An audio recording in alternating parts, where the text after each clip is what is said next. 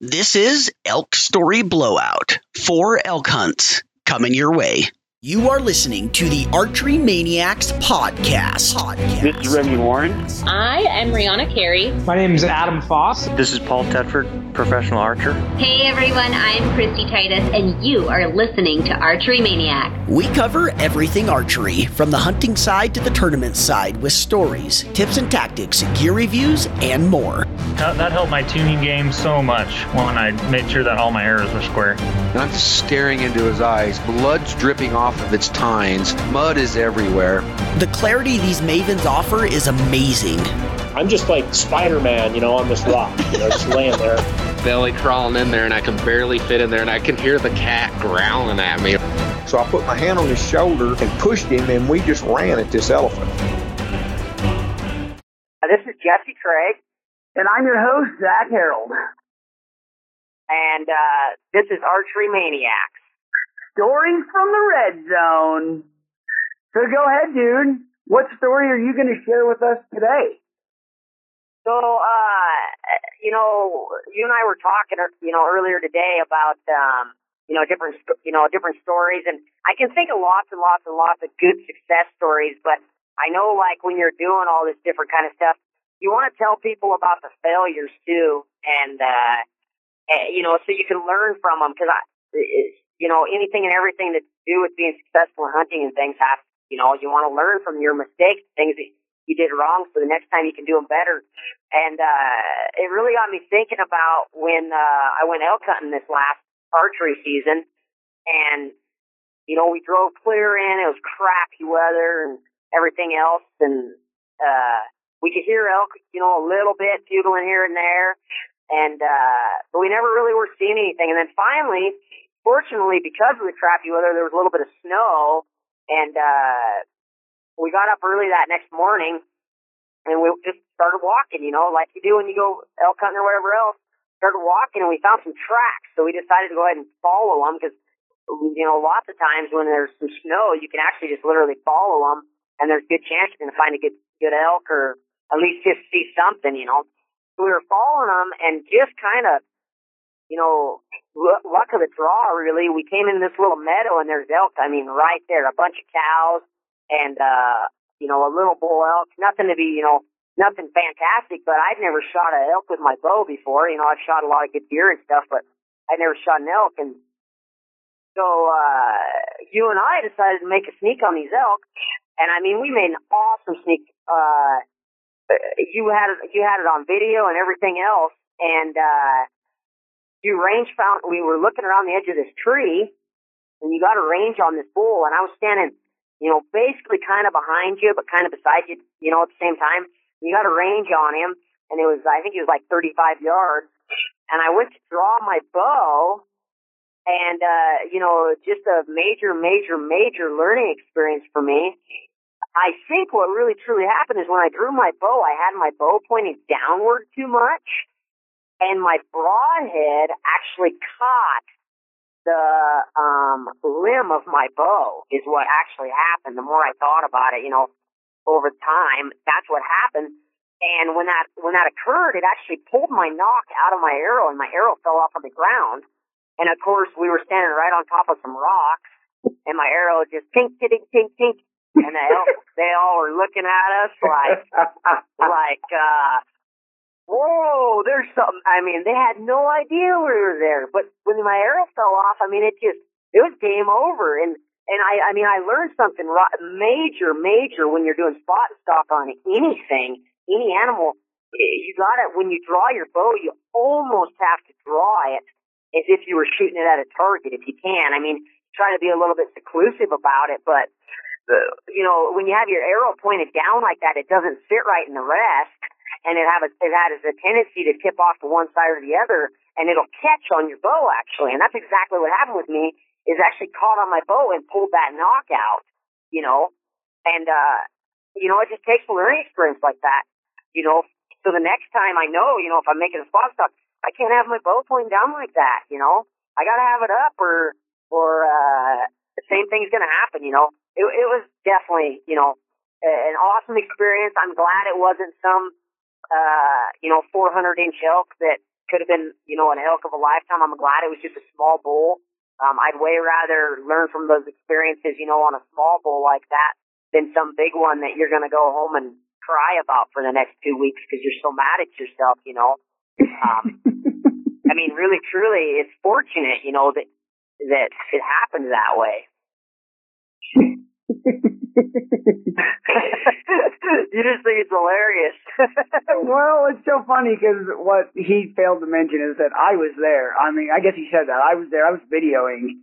And he went to go draw back the first time, and the arrow fell off. And the first time, the knock didn't come out. It just came unknocked from the string. So he reaches down, he re-knocks his arrow and goes to draw back again. Well, the second time, it literally jerked the arrow off of the knot and just tink, tink, tink.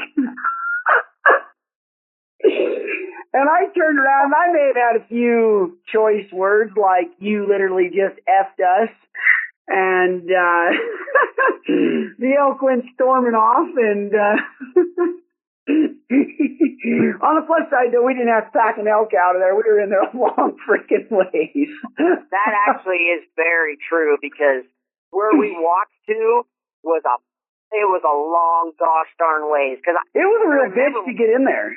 It was. Dude, when we walked back out, it was like, it's like a lot of the time what happens, you know, I walked in there and I'm thinking to myself like, oh, it's not that bad. It's pretty far, but it's not that bad. But then when we started hiking back to camp, then I realized, like, wow, we hiked a long gosh darn ways today, you know. And I mean, it's not like some guys hike, you know, per se, but at the same point, it's farther than some guys hike too. I mean, I was real glad I didn't have to pack an elk out that night. Yeah, that would have been a lot of work, a lot of dang work. Yeah, and I don't know, that's kind of like something that's kind of like the offside weighing of bow hunting, you know, unless you're using horses. You just really got to realize that when you're going to let an arrow fly, chances are you're going to be packing an animal out of there.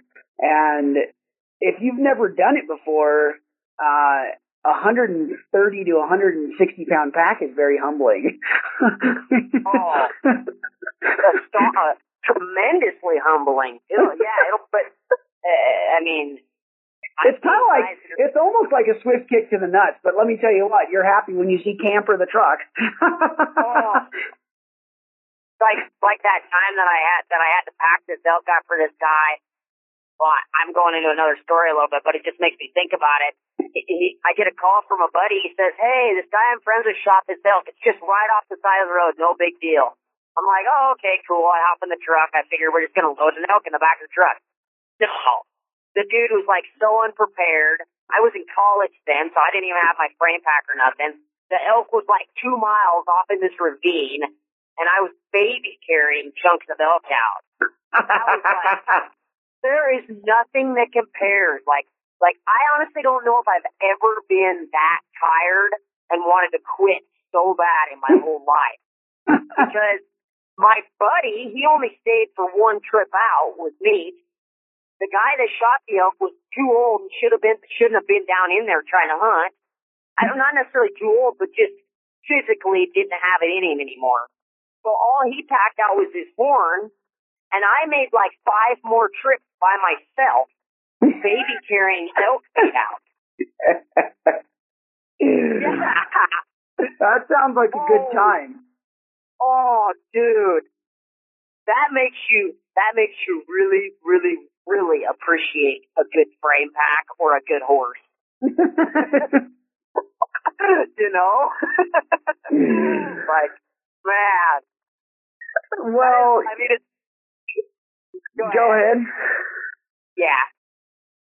So I guess really the moral of the story on his elk hunt is I mean, yeah, it's good to try and not draw where you're out in the wide open.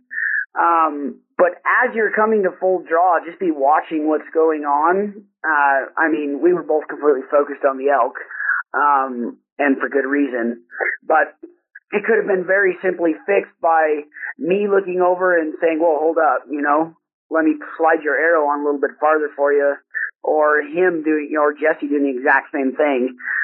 So simply we just got caught up in the moment, didn't really pay attention to what was going on with the equipment, and it screwed us in the long run.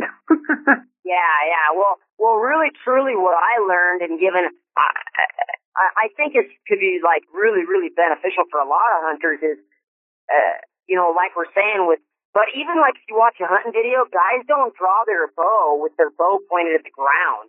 They draw their bow with it up. You know what I mean? So that's where I think that's what really got me. I mean, maybe some guys do, but that's the point. For me personally, I know now that I normally should draw my bow with it up, if at all possible. You know what I mean? Yeah, and that's obviously, if it's possible, that's exactly what you want to do. But when an elk is standing there looking at you, and by bending down and drawing your bow, you're behind the tree, then that's a lot of movement. That'll blow animals out in itself. So that's the whole reason that you were bent down trying to draw your bow, was because you were in concealment when you were bent down. Yeah, for sure. I really, truly think if I would have tipped my bow up even probably 2 inches even, that would have made the difference in me drawing that bow back and catching that hair. Because that's what happened was the broadhead caught on the bow itself. Mm-hmm. On the side of it, because it cocked off to that one side. And I really think that if I had just lifted it a couple inches, which I think I was concealed good enough at that point, I probably could have. I just didn't think of it, It's just a learning experience. Yep. I can't complain at all. I mean, I'm so glad it happened on a little small bull like that, and not on some hunting show or whatever, I would have been so. I mean, I'm like anybody. When you shoot a big animal, you get so jacked up and excited. But when you screw up on one, you get so mad too. It's just so frustrating. And I don't want to be like that. It's just not who I am. I want to enjoy what I'm doing always, and I want to be successful. It's a big part of it for sure. Yeah, that's all right. Well, that's why it's archery hunting and not archery killing. It's such a learning curve, and it's such a challenge. That's probably, in my opinion, the challenge is the best part behind it. Yeah, no doubt. I mean, it's like you've been telling me this for a long time, and it's totally true. That's why they call it hunting and they don't call it killing, because you don't always get to kill something, And, yep. It's that you gotta hunt. I mean, it's a challenge, and it's no different than the person that walks out in the field and shoots a doe, and the person that works their butt off and goes and scouts and puts out trail cameras and everything else and looks for that big deer or that big elk or big antelope or whatever it is, because you want that challenge. You enjoy that challenge. I mean, for me, it's no different than anything in life. I mean, just being successful all around, for sure. Yeah. Well, perfect, man. Well, thanks for sharing a story in which it was a failure. I appreciate it. Yeah, absolutely. Well, I hope you enjoyed that first story. I tell you what, I was there when it happened. I got to witness the whole thing while I was trying to film as the arrow tinked off the rocks. And I would have never imagined in a million years that would have happened to us in that exact situation. But it did. That's why it's called hunting and not killing. Up next is a story from Lonnie Craighead. His very first time out hunting elk with a bow. The elk is there at something like 18 yards or 12 yards. And well, I guess you'll just have to listen to the show. This is Lonnie Craighead with Get Bit Outdoors. And I'm your host, Zach Harold. And you're listening to Archery Maniacs. My very first shot I ever had at an elk. And this was up here in Washington. And, my dad had set up my bow for me. And it was really cool because the first compound I had as a kid, now I said I had that Golden Eagle, but I got that when I was a little bit older. The first compound I had was actually a kit load that he made for me. And, it was a wood handle. He had to put it all together, sanded it down, put the finish on it. And we still have that bow, as a matter of fact. But that's awesome. When we shot it, of course, back then we were shooting the old metal pins and, the aluminum arrows and all that stuff. And so we got it all sighted in. Well, the one thing he didn't put on there at the time was the pin guard. And so we got it all sighted in, go up hunting, and he's like, oh crap, he says, I got to put that pin guard on there just in case, you drop it or set it down, you don't want to bend those pins. So we put it on there. We start walking, we're probably a couple miles into the walk, and we had separated because we saw a herd of elk.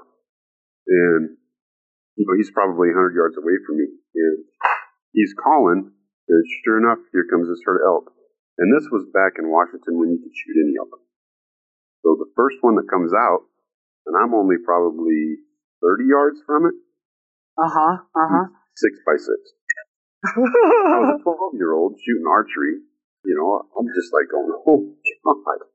So, and of course, I'm, back then shooting fingers, put the arrow on, and I got this sucker dead to rights. I mean, he's just standing there looking at me. Well, I go to let go of the arrow, and we didn't judge the distance on the vanes to the pin guard. And those vanes hit that pin guard and shot it straight down. Oh, no. He just stood there and looked at me. He's like going, yeah, okay, and? So I knocked up another one because, of course, being 12 years old, I didn't know any better. I was like, what the hell, maybe I did something wrong. Put an arrow on there, drew back again and shot. It did the same thing. And I just going, okay, no, I'm not sticking around for this. It took off. My dad comes over and what happened? How did you miss? And I'm going, I don't know. I got everything lined up just like I was supposed to. And I said, I could hear something tinging as when I let go of the arrow. We get to looking and he puts an arrow on there. And sure enough, probably the top half of that vein was hitting that pin guard when I let go. Oh, man. Yeah, that's definitely a lot of fleshing contact. Oh, yeah. Yeah. But, again, we learned from it. So it is what it is. He goes, you'll never let me out. He says, you'll never let me let that down. Because, he's like, here you are, your first elk hunt. You get a shot at a 6x6, and I'm the one that screwed it up for you. Like, nah. Yeah, especially when you didn't really know any better. Right. Yeah, exactly. Awesome. Well, I hope you enjoyed the first story. Here is Lonnie's second story. So, a couple of years ago, we were up elk hunting, and we have a base camp, and then from the base camp, we normally have quads that we can run to a trailhead. And then from there, we work the trailheads out a couple miles or whatever. And let's see, at that time I was shooting a G5. And of course on the quad we have the external bow hangers. So I put the bow on there. And it was only my second year of actually having a quad, which normally, we don't, we'll just go out from camp. So I put the bow in the quad, run up to the trailhead, and this is opening morning. Take the bow off, it's dark, and walk out to where we normally hunt at. And right away, I hear elk. So it's not quite even light yet. So I get myself set up, and I can hear them coming up. They're mewing, they're talking. And so I get myself all ready to go. Daybreak comes. And sure enough, here comes a herd of probably 30 or 40 of them. And they walk right up where I was expecting them to. Probably a 25-yard shot. Draw back.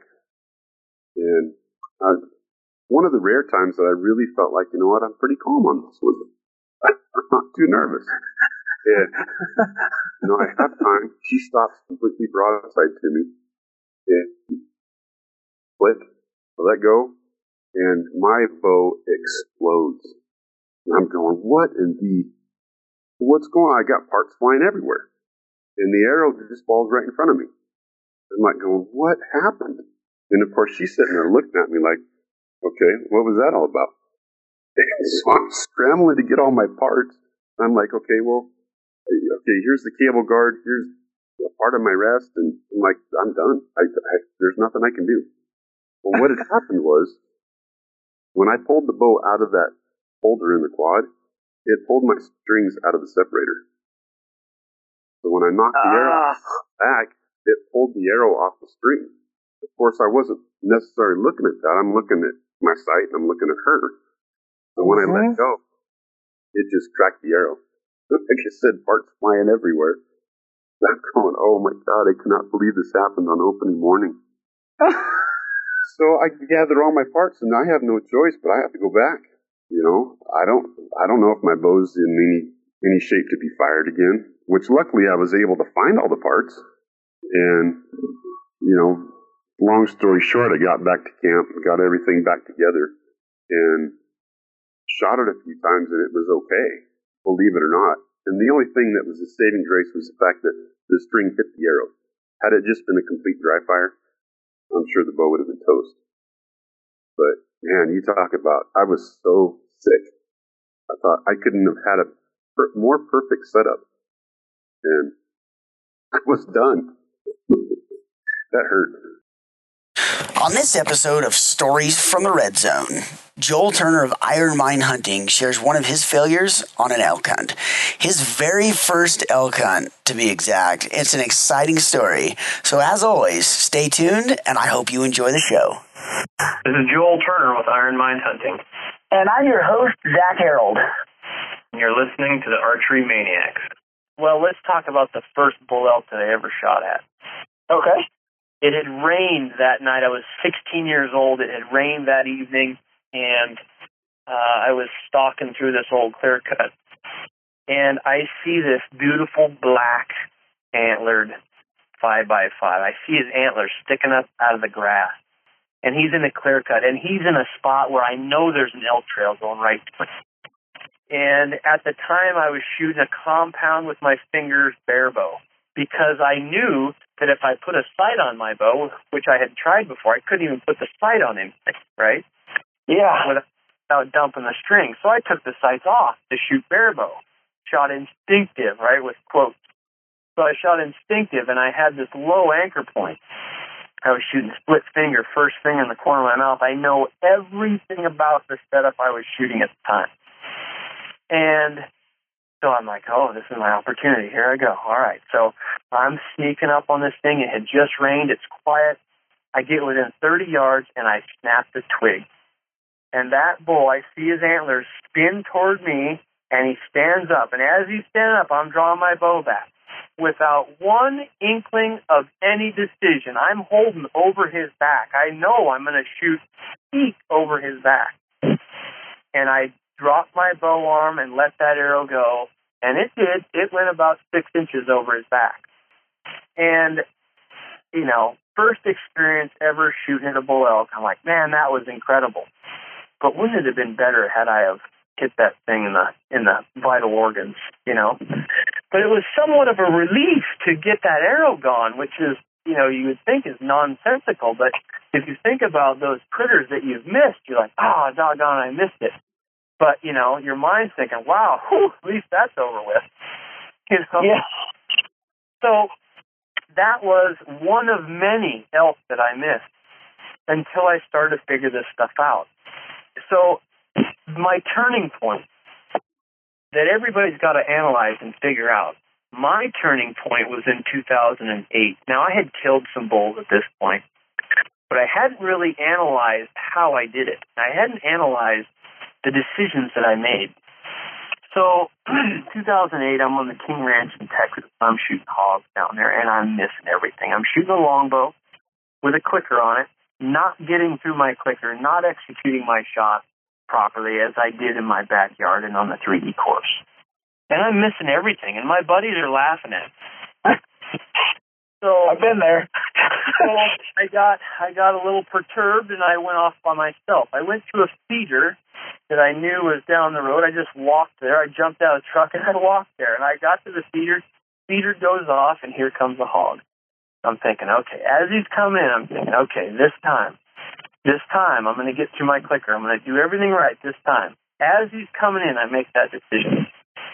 That's the same decision that I had made numerous times. Got a bunch of geese coming into the lake here now. So as I had made that decision numerous times on elk and everything else, and it hadn't panned out for me, but I didn't really realize it at the time. So anyways, this hog is coming. He turns broadside. He's 20 yards. I'm like, all right. I draw my bow back. and I've got the same anxiety and the same feeling of weakness and the same knowledge that I'm not going to get through my clicker. All those things are happening in my shot. It was the same as all those other shots that I'd ever shot at games. And especially all the same as all those ones that I had just shot on that particular trip. So I'm at full draw. I can't get my aim on this thing. I know I'm not going to get through my clicker. And that's when I had my moment. I stopped and I said, nope, I'm not doing this again. And I let that shot down. And that was my turning point. I didn't realize it at the time. But what happened next was very interesting and very profound in my shooting career. So the hog didn't see me. I kind of gathered myself. And I start to draw my bow back again. And as I'm drawing my bow back at half draw, I said to myself, I'm going to do this right. And that was the decision that changed my life. I made the decision of perfection within the shot itself instead of before the shot. And what it did is it made me intensely present into what I was doing. It killed the autopilot. And so as I'm drawing my bow back, I say to myself, I'm going to do this right. And I said it with conviction. And I got to anchor, and I got to my aim. And I was like I was shooting in my backyard again. I knew everything that I needed to do, and me making that decision within my shot reminded me of all those things. Oh, yeah, the first job is to draw back and aim, get it done, and just watch to keep it. So there I am at full draw on this hog. I've got the perfect sight picture, but I've got another job to do, and that is to get through my clicker. So let's freeze frame for just a second. I'm at full draw, perfect sight picture on this hog. Now, I have questions for you, Zach. Have you ever jumped out of an airplane? No, I haven't. I'd like to. have you bungee jumped? No, I probably what I've done is close to those things. I used to ride bulls. Okay. So the bull's kind of an involuntary thing because they send that mountain of rage upon you, right? They do, yeah, pretty much. Have you ever jumped off of anything high into water? Yep. So was it a cliff or a platform or what was it? Yeah, I've done both. Okay. So let's say you're at the edge of that platform. You are about to cause your body potential impact. I can almost guarantee you that you had to make a decision to jump off that platform. Absolutely. It wasn't just you automatically found yourself falling off the platform. You had to I can almost guarantee you that you verbalized your decision in your head or out loud, and it sounded something like this. Here I go. Yep.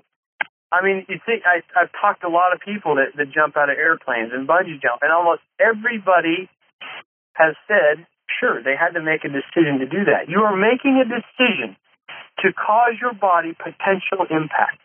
I mean, you hope that the water's deep enough. But you don't really know. You are causing your body potential impact. So you had to make a decision to do that. So in my shot, back to that shot on the hawk, I'm at full draw. I've got the perfect aim. I can probably just let this arrow go, and it's probably going to go in the hog. But at that moment, I made another decision. And my decision sounded exactly like yours. I said to myself, here I go. Here I go means something has to follow that, right? Yep. Here I go. What it did for me is it reminded me, oh, yeah, I'm supposed to pull through my clicker. Oh, yeah, I'm supposed to say my mantra. Oh, yeah, I'm supposed to move it slow enough that I could stop or modify it at any moment. Oh, yeah, nobody's got a gun to my head making me shoot this shot. So what it did for me is it made me intensely present again. I hope that you enjoyed Joel's story as much as I did and learned as much about the process of controlling your shot as I did. I know that it can come in extremely handy, and I hope you realize that too.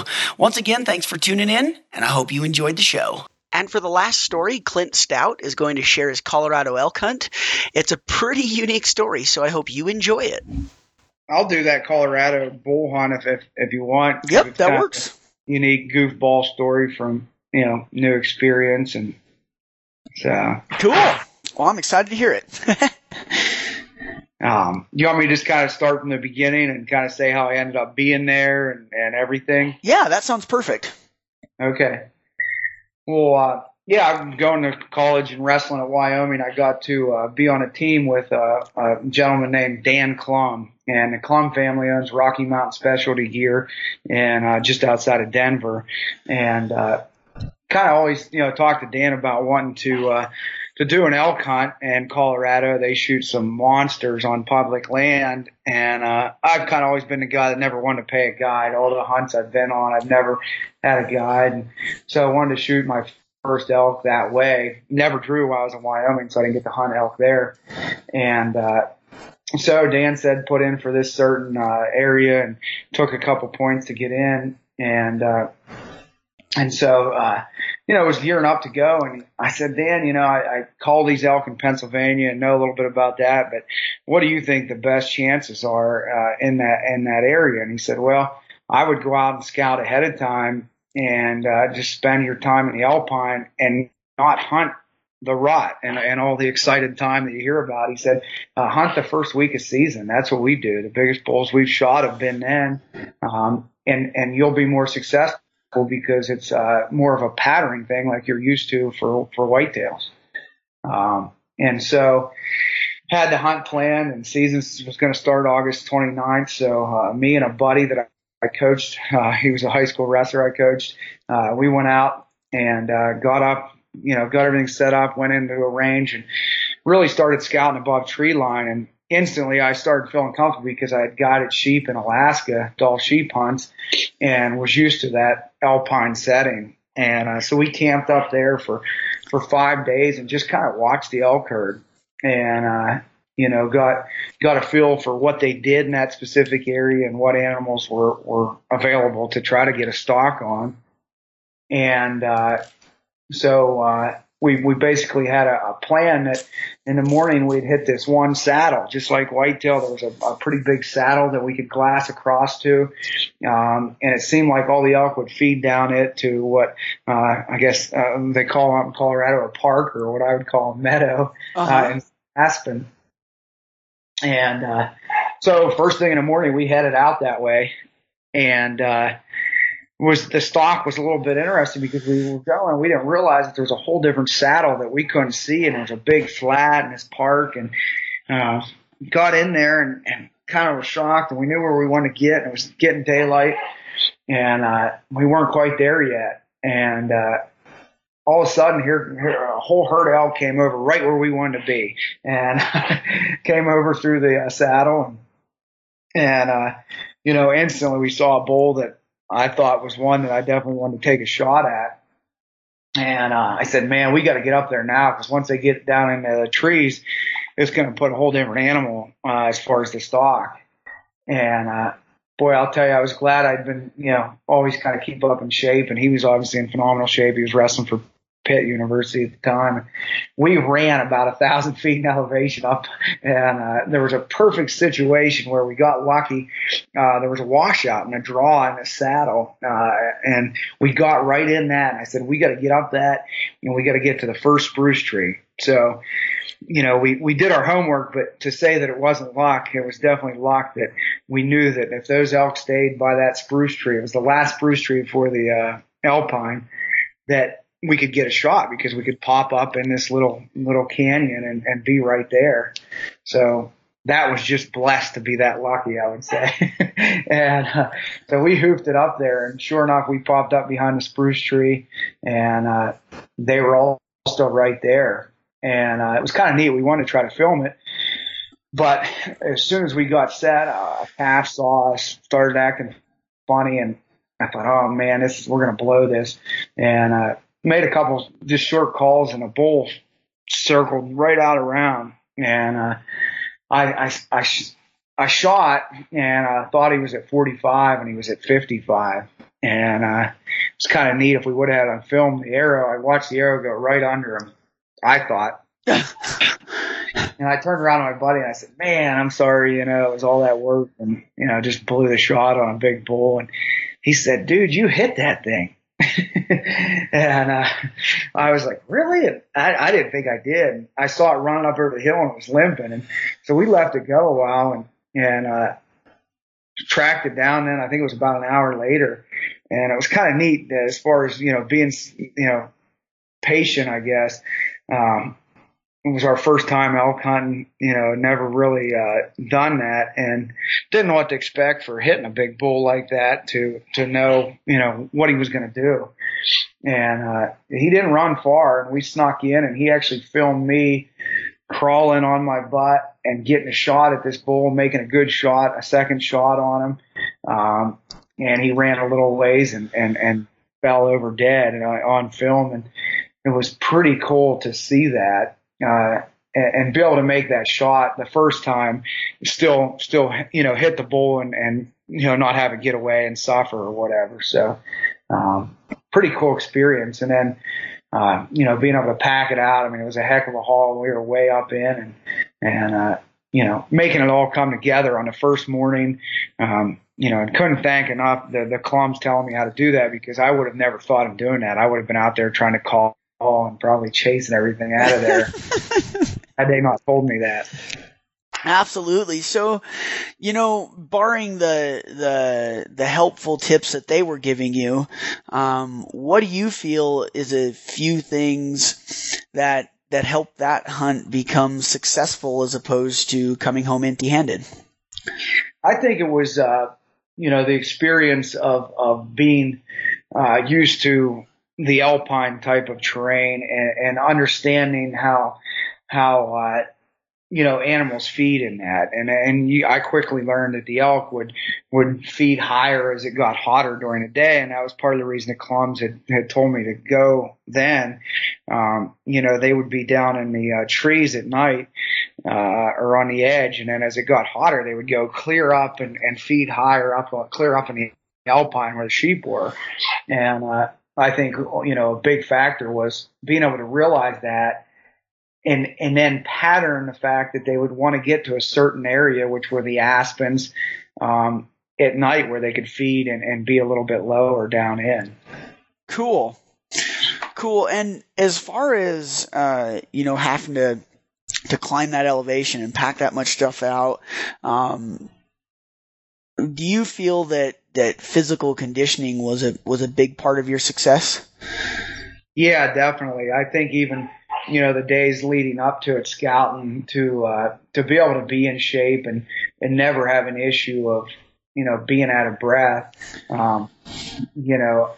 was a huge factor when you're hunting that high. I mean, I can see that when I was hunting mule deer in Wyoming, if you're down lower and, you're maybe hunting bluffs or whatever, it's not near as big of a factor. But when you spend all day at 10 to 12,000 feet, and moving, even glassing, we would sit for hours with the spot scope and glass, you're still moving. And if you need to get to somewhere, being able to get there quick becomes a huge factor. And I think, in this specific hunt, getting up that washout in as quick a time as possible could have made or broke the hunt. If it would have taken us another 10 minutes, I think those elk would have been 100 yards from that tree and we would have been out of luck. Yep. Absolutely. Did optics and, things like that play a pretty big role to your success? Yeah. I think, that's, like anything, we talked, previously about gear and stuff. And, I think, it all helps you feel more comfortable. And in the end, when you're more comfortable, you can be more accurate, you can think clearer, and, be able to achieve whatever goal you're trying to set. It doesn't even have to be hunting. It's just comfortability is important. And so sitting with the right, optics all day, glassing and, being able to feel comfortable in them, not get tired, is huge when you're spending that much time, looking through your spot and scope. And that's, the Maven optics that we use, I think, were a pretty big factor in that. Yeah, absolutely. I agree. Good optics are just so paramount to success anywhere, even coming down to just shed hunting, it's amazing how much good optics can make or break your hunt and just make it so much more fun, because your eyes don't hurt. You want to look through the glass when you have good optics, and once you get to that point where you want to look through the glass, you start finding more animals and more whatever else you're looking for sure. Yeah. And it makes you more comfortable, if you're sitting there looking through something and you're setting them down more. The more you set them down, the less you're seeing, and that becomes a big factor. Yeah. So what about like your shooting routine, your shooting regimen? Obviously people that, if you haven't shot a great big bull elk standing there screaming in your face, then, not everyone has been fortunate enough to experience that, but still, even when you're in a tree stand and a whitetail comes by that you're going to shoot, you get jacked up. So what about your shooting regimen? I mean, were you practicing religiously for this hunt? And how important was that practice as well as being able to keep your head in order to make that shot? Yeah. I shot a lot of longer shots, coming up to the hunt practicing. Obviously, whitetail hunting, usually you're not shooting that far. And it's something where the clums, they all use recurves. And, I heard these stories of constantly, there was a bull at 60 or 80 yards. And, if we had a compound, man, we could have got that 380 or whatever. And so I really started shooting, and I'm not a shooter or a real technical shot guy. So, I practiced and, I'm not driving tacks, but I practiced to where I felt comfortable out to about 80 yards on a larger target. And, so that was a pretty big factor in it. But I think also, as far as the pressure at the moment, I get a lot of people asking. And one of my best friends last year, he had missed the 3 biggest bucks that I ever had on my farm 3 years in a row. And, I said a lot of people, I think when you get excited, and I've been blessed to just naturally not have that, you get overly excited and you don't think about the actual focus of what you're looking at. And so many people then don't look through a peep sight. They just look at their sights because they're so excited. Mm-hmm. And I think, the biggest thing when it comes time for that shot is to not even focus on whatever you're shooting at as much, but just truly think and be calm. You're in an exciting moment, but if you don't focus on that shot, the end result's not going to happen anyway. Yeah. That is so true. That is so true. Well, obviously, Clint, as always, it's an absolute blast to have you on the show. And I really appreciate you sharing your elk hunt story in Colorado and helping us break it down to figure out what it is you did to, come out there with a heavy pack as opposed to a light pack. And maybe someone out there will pick up a few tips and tactics to help them be more successful on their next elk hunt just from this story. So I appreciate it. Yeah, definitely. I'd say the most important thing, like any kind of species you're hunting, is spend the time scouting, and the end results will be there just because you put the time in. Yep, I agree 100%. So I look forward to growing our relationship and helping each other out any way that we can. And I appreciate you taking the time out of your day to hop on the show today. Yeah, definitely. I really appreciate it, Zach, and look forward to maybe doing some more shows with you. Yep, absolutely. Thanks again, and we'll be talking to you soon, Clint. All right. Sounds good. All right. Have a great day. You too. See you. All right. Yep. Bye. Thank you for tuning into the show. It means a lot to us. But seriously, though, I really appreciate your ear. And it would mean the world to me if you would rate our podcast. If you didn't like it, 1 star it. But if you did, a 5 is even better. Don't forget to comment, like, share, and hit that subscribe button. Thanks again for tuning into the show. Some other podcasts that you should definitely check out are Eastman Elevated with Brian Barney, and Hunt Harvest Health with Ryan and Hillary Lampers. And a special thanks to Maven Optics, Six Sight Gear, Dark Energy Tech, Shield Mountain Outdoors, The Outdoor Insiders, Iron Mind Hunting, Valkyrie Archery, and Gannett Ridge Sporting Equipment.